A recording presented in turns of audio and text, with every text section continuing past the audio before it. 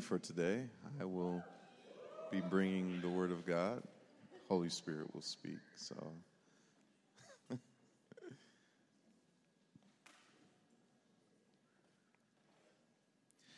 So let's pray. Father, we thank you.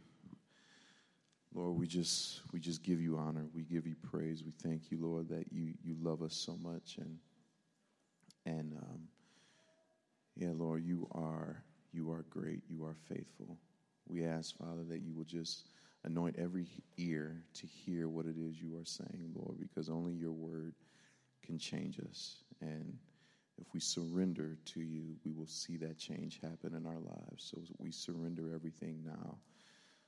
In the name of Jesus, we pray. Amen. Amen. Let's go to John chapter 4. And we will start at verse 46 through 54. I'm happy to have my mother-in-law here. This was an unexpected surprise. Pleasure surprise. But John chapter 4, verses 46 through 54. And I will read now. So he came again to Cana in Galilee, where he had made the water wine. And at Capernaum there was an official whose son was ill. When this man heard that Jesus had come from Judea to Galilee, he went to him and asked him to come down and heal his son, for he was at the point of death. So Jesus said to him, "Unless you see signs and wonders, you will not believe." The official said to him, "Sir, come down before my child dies." Jesus said to him, "Go, your son will live." The man believed the word that Jesus spoke to him and went on his way. It's important to remember that. As he was going down, his servants met him and told him that his son was recovering. So he asked them the hour when he began to get better, and they said to him, "Yesterday at the 7th hour the fever left him." The father knew that was the hour when Jesus had said to him, "Your son will live." And he himself believed, and all his household. This was now the second sign that Jesus did when he had come from Judea to Galilee. Brahm preached a message, I think it was a few weeks ago now, how Jesus, being the incarnate Word, relied heavily and took seriously the written Word of God. And it was incredible. It's amazing because as I've even been looking at this message, and even after DMS, realizing that the mark of a Christian is really not how cool we think Jesus is. It's not a trend. It is not whether he was politically correct or impolitically correct. It has nothing to do with the way we perceive ourselves in terms of how cool we look. The mark of a Christian is discipleship. The DNA of a Christian is, are you a disciple? That is what matters. So the name or the title of my message today is actually Jesus Knows How to Make Disciples. As the church, we have to follow more, and we actually have to follow the Word of God and not base what God does on our experience. It can't be about that. Signs and wonders are important, but the signs and wonders follow those that believe. We can't base our experience or the way we see God cannot be based on our personal experience. Experience is important, but it is not our foundation.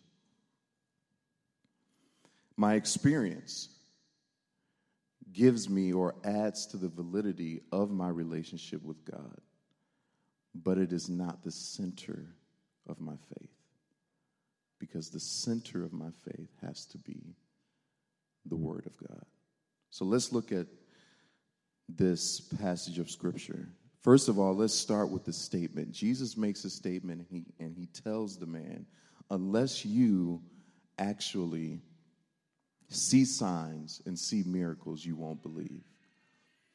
And this is what it was in the Jewish community. They looked for signs. The Greeks, they looked for wisdom. But the Jews, they looked for signs because if they saw something, then they could attach their belief to it. But you have to understand, miracles and signs and wonders do not make a disciple. It doesn't happen that way. You can even look at when Jesus came out of the grave and then he ascended into heaven. And the Bible talks about when Paul says there were at least 500 people that saw him ascend. But Jesus gave one command, and he told everyone that saw him, he said, go into town and wait until you are given with power, till you have been endued, till power has come upon you. Because in order for you to do the work that you need to do, you need to have the power that I have. So he told them to wait. He gave them a word. So how is it that 500 people see Jesus? They see this amazing sign. They see this wonder. They see this miracle. And yet only 120 make it to the upper room. You got to follow the word of God. So Jesus makes a statement, and he tells this man, this official, unless you see signs and wonders, you won't believe. It's amazing because a miracle, it does draw people to Christ. It gets us to chase after him, but it doesn't make us disciples. So the official says, he asks him a question. So here we get a question and we get an answer. The question that this official asked him is, will you please come and heal my son? Now, it's amazing because this official would have heard about Jesus, as the Bible talks about. He heard that this man did miracles. As a matter of fact, the first miracle that Jesus did was in Cana, in the same place, when he turned water into wine. So the official may have been there, but whether he was there or not, he would have heard about it. He would have known about it, because everyone knew who this man was. Everyone knew who this official was. He carried rank, he had clout, he had power behind him. So he had influence. So everything that was going on in the area, he would have known about it. So for Jesus to come and turn water into wine, and then he makes his way back, now we're dealing with the issue when the official realizes, okay, I need him now, because now my son's life is in jeopardy. So I'm going to make my way to him. And the official travels to him, and he asks him a question, will you please just come and heal my son? So the thing is, he already sees this happening a certain way. And I think when we read the scripture, we can relate to it, because when we want God to do something, we see it happening a certain way. We see it in our own minds like, okay, Lord, I need you to heal me, or I need you to save my family, or I need you to promote me in a better opportunity or a better position. Whatever the need is, we see things happening a certain way. And this official would have seen it. He would have seen Jesus coming with him and healing his son. This is why he asked. And that's okay. A lot of times that's just the way we think about things. It's important for us to see something a certain way, but we have to get past what we see, and we have to rely on what Jesus is actually saying. See, the response that Jesus gives the man is, go, because your son will live. But that's not the question that Jesus asked him. Jesus asked, will you come and heal my son? So he's relying on Jesus being next to him. He's relying on Jesus being with him. But Jesus is actually trying to get him to see it's not important that I be with you physically. What's important is that you trust what I'm saying. He's making a disciple out of this man. The expectation from this official was to see Jesus come with him. But Jesus wanted the expectation to be on the promise of the Word of God. Because that is what builds and makes disciples. So when Jesus told him this, the Bible says that the man believed the word. He believed it. And he turned around and he left. This is when I started reading and God just started showing me even more. Because now you have what Jesus has said, and now this man has to take what he said and get to the result. He's got to get to the result because the whole point is for his son to be healed. So as the man is going, he runs into his servants, and his servant says, your son is alive. He's living. The fever has broke. Now, it's amazing because the official, which would make sense that he could have just jumped for joy. He could have ran back with his servants. He could have said, yes, my son is healed. My son there's no fever. He's no longer ill. He's no longer sick. He's completely healed. But the official asked a very interesting question. He said, when did this happen? And the servants answered, yesterday, about the 7th hour, the fever broke. And then it is the official that says that is when Jesus gave the word. So, yesterday, the fever broke, which indicates that it would have been at least a day's travel to get to where Jesus was. So it took time. The reliance that the official had on, or the dependence that he was looking forward to, was that when he asked Jesus to come with him, Jesus would have said yes, and then during that travel, Jesus would have been next to him. So whatever doubts, whatever unbelief, whatever things he would have been facing, he could just look next to him and see Jesus. Oh man, Jesus is here, my boy will be fine. And then he could have had, fear come and say, oh man, I'm losing my son, but Jesus is with him. But he didn't have that. He had a word. So when he left Jesus, all he had to use as he's making his way back is the word that God has given him. But on his way back, I'm sure he would have had some thoughts saying to him, the enemy pressing into him, bringing doubt, bringing unbelief, bringing things like, your son's not going to make it. Yeah, you got a word, but look, you've already left Jesus. You're on your way back. And all this time in between is the crucial moment because that's when you have to fight what the enemy is bringing you. That's when you have to fight the thoughts of unbelief, the thoughts of doubt, the thoughts of Jesus said this, but how do I know this is really going to happen? If I had Jesus with me in physical form, then I would be okay because I know he can do it. But now I have to depend on what he's told me. So now I have to mature in the time between of what Jesus has said and what the result of what I'm looking for is happening. Do you understand? Does that make sense? I don't know if my mic is going on.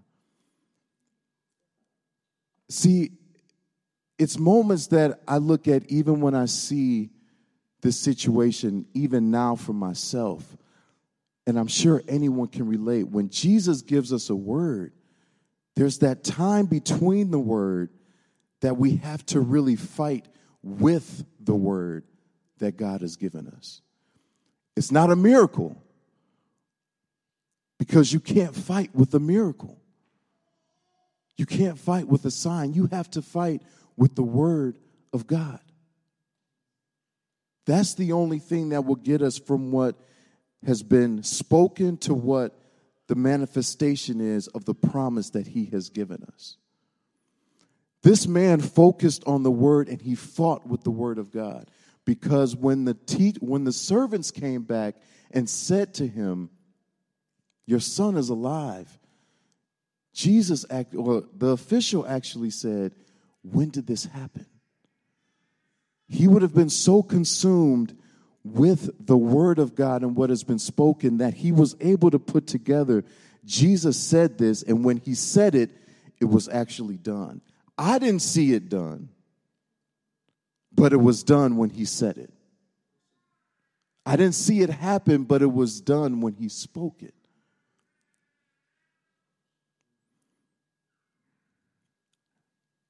Could Jesus have gone back with him?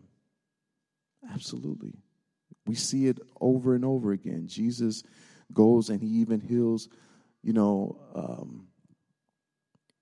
whether it's the woman that touched his garment on her way to heal another child, or Jesus went into the house, he touched people, he laid hands. But what's important here is that Jesus is actually trying to get him to depend on what has been spoken and what has been said. Because as Jesus has left, all we have is the word of God and his spirit.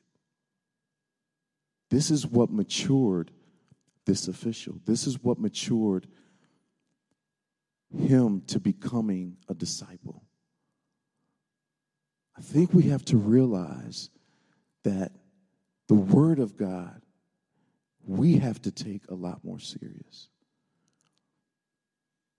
And we can't rely on what our experience has been. It's good to pull from that. It's good to draw from your experience. We all do. We have to, because it takes that to see faith. But the faith is actually in the Word of God. We have to go from faith to faith.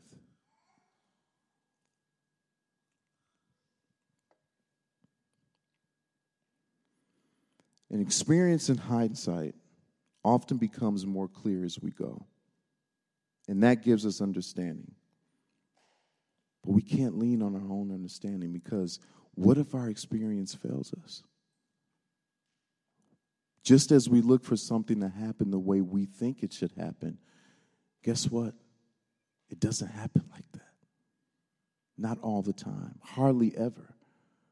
But the promise that Jesus gives us is eternal. It has to happen. It has to happen. That's what we rely on. This is temporal, but his word is eternal. The word of God actually is what changes and converts people. Even in the scripture, after this official, after this man who, it's amazing how it goes from being an official to a father. You see the relationship, which is incredible. But he celebrates the word of God over celebrating the result that his son is healed. And we see that because Jesus gave this word, his whole family believed. That's what makes believers.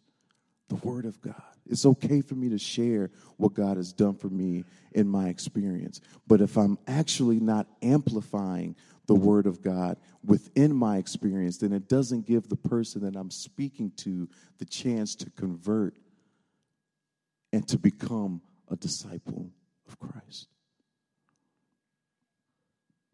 Jesus wants to make disciples. I want to end with this point. Two things, actually. It's not how we see it.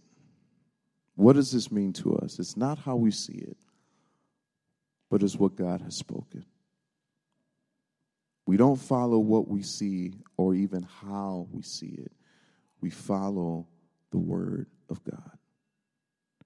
It is the word that teaches us to put our trust in him. And the second thing is celebrate what has been spoken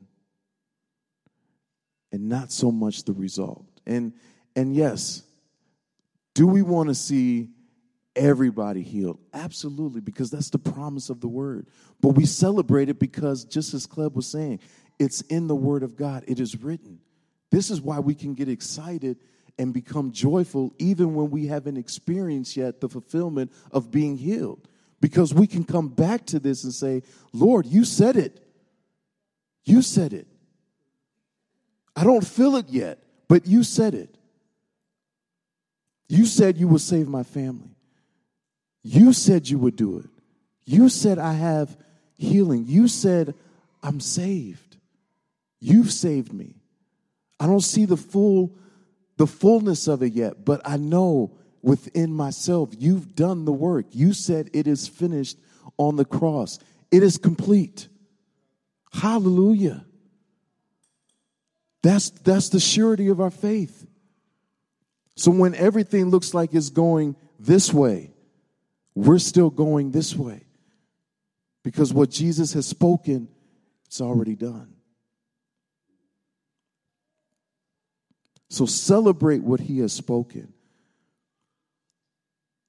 even when the result doesn't look the way you think it should. If you keep the attention on what God has actually said, and you amplify that, that is what will bring the world into the realization that Jesus is Lord and Savior.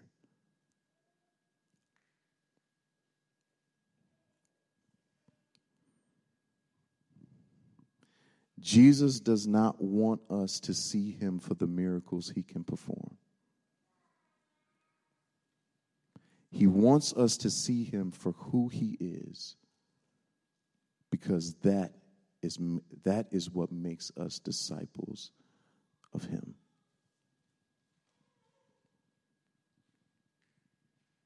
If I can get the musicians to come back.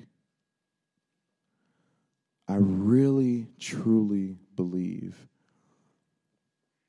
that we are seeing and beginning to see a generation that is hungering for something new, for truth. And truth is, it's not an emotional high. It's not a trend, as I said in the beginning. The truth is, we have to become disciples of Christ. And that's what Jesus wanted. That's all he wanted. Just as we've said before, if it was all about just Jesus dying, then he could have done that when he was a baby. Same blood, same perfection, same fulfillment. But the point in seeing Jesus' life was to see what it means to look and become a disciple of Christ. This is what it means to die to yourself daily. This is what it means to walk a Christian life. I'm going to give you the blueprint. Well, what is the blueprint, Lord? The blueprint is me. And I'm going to show you how to do this. It's important that we all know, in order for us to really get it, we have to surrender everything. We have to be disciples. And the world will know what it looks like to be a disciple of Christ. Hallelujah. Let's just all stand.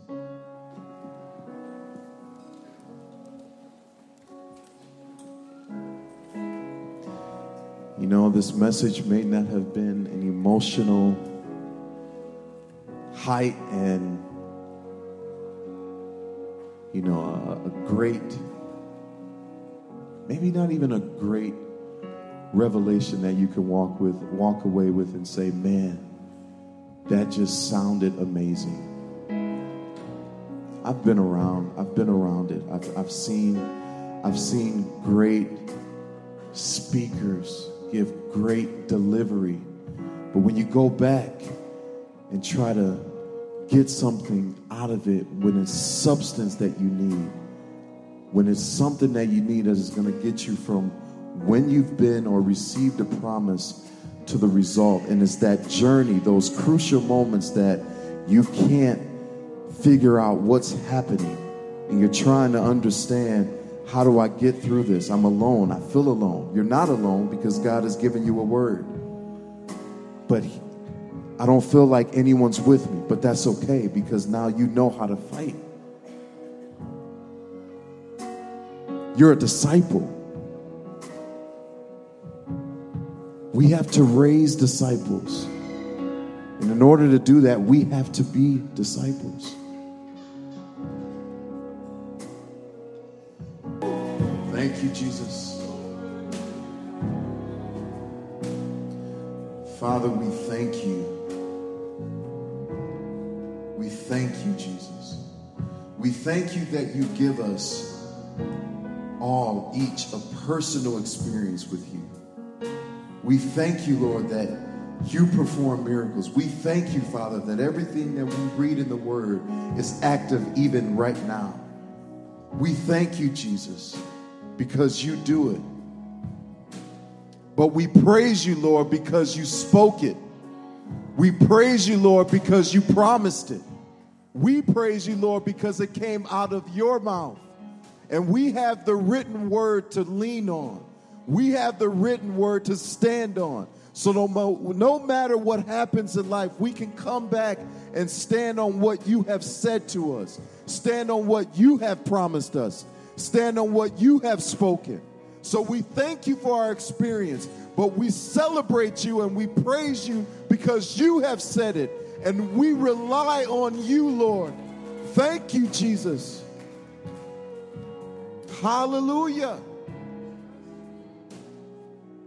Father, I pray, Lord, as we end and as I even give the benediction now, Father, I just pray that there would be an increase in the hunger in our hearts for your word, an increase in our hunger to be matured by you, Lord, to become more of disciples and be seen like you, Lord. I pray that when the world sees us, they will see you.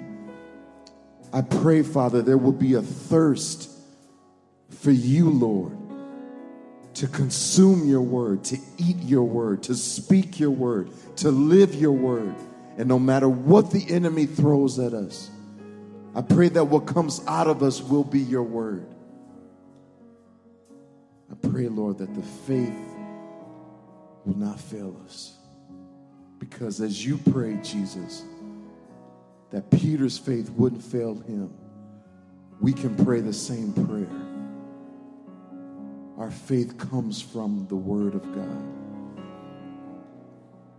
So, Lord, I just give the benediction, Lord, and I pray blessing over everyone here. I pray you will continue to reveal your truth of who you are to us in your word and through your word.